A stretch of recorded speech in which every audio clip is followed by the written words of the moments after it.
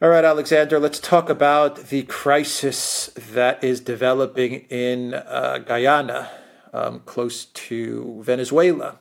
And it is a border dispute, I guess is one way that you can describe this. Perhaps a possible, a referendum. And the fear is that we could have Venezuela possibly making moves towards a part of Guyana, a part that is divided by the river, Essequiba River, and this is a dispute that is starting to pick up pace. And, of course, there's oil involved as well, a lot of oil right off the coast of Guyana.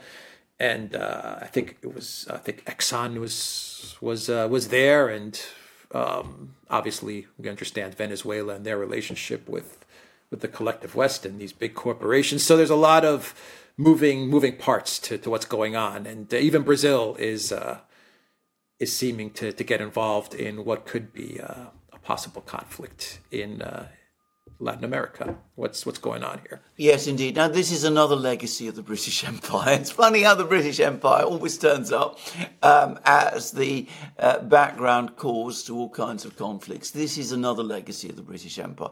Now, the thing to say is that Guyana, sometimes referred to as British Guyana, was until the 1960s a British colony, and a very brutally run colony, by the way. I'm not going to go into the internal history of Guyana, but suffice to say that it is sad. Anyway, the British were in control of this territory in the 19th century. It's one of the few places in South America where the predominant language, by the way, is English, and in many ways the culture in Guyana is closer to that of the British Caribbean islands than it is to that of the rest of South America. Anyway, in the 19th century, the British were, of course, the most powerful country in the world at that time, and whose empire spanned the globe, established this colony, and they entered into a bitter quarrel with Venezuela over where exactly the border of this colony was to be reached. And the British insisted that it was to be pushed all the way to I think it was the Orinoco River, and the Venezuelans said that it was with this river that you were mentioning. And anyway, there was then an arbitration in the 1890s. Remember, again, Britain was the most powerful country in the world at that time. And there was the Americans represented Venezuela. They were backing Venezuela. At that time, they said that the Venezuelans should have this territory, which they're not saying today, of course. And the British were saying that their colony should have this territory. And there was a Russian arbitrator who was supposed to make the decision. He sided with the British.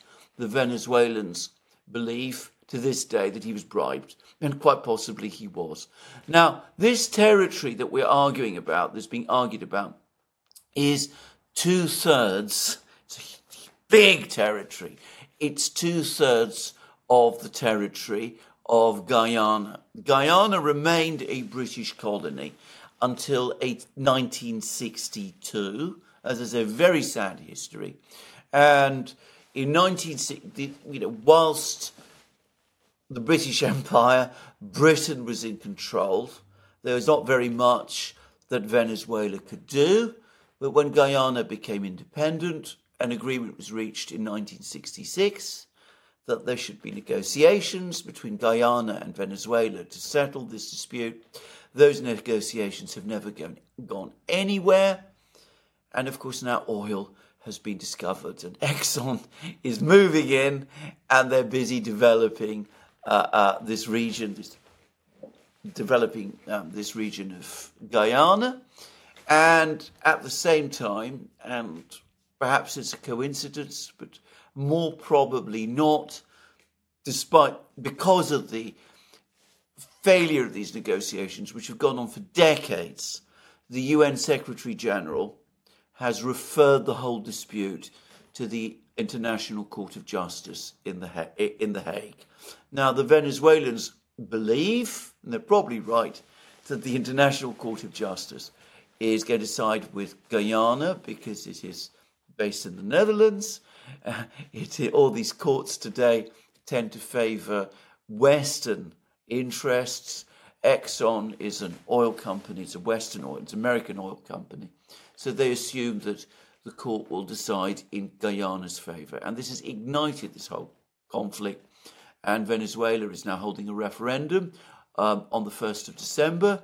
And that referendum will say, assuming that people vote for it in Venezuela, which they probably will, that referendum will say that Venezuela renews its claim to this territory, that it rejects the decision of the International Court of Justice if it does decide in favour of Guyana. And of course it will authorise the Venezuelan government to do whatever it needs to do in order to bring this territory claimed by Guyana under Venezuelan control.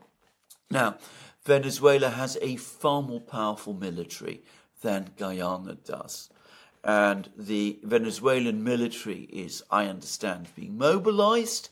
I get the sense that most people in Venezuela back the views of their government.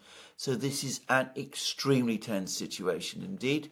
There could be a conflict, and Brazil is becoming extremely nervous about this.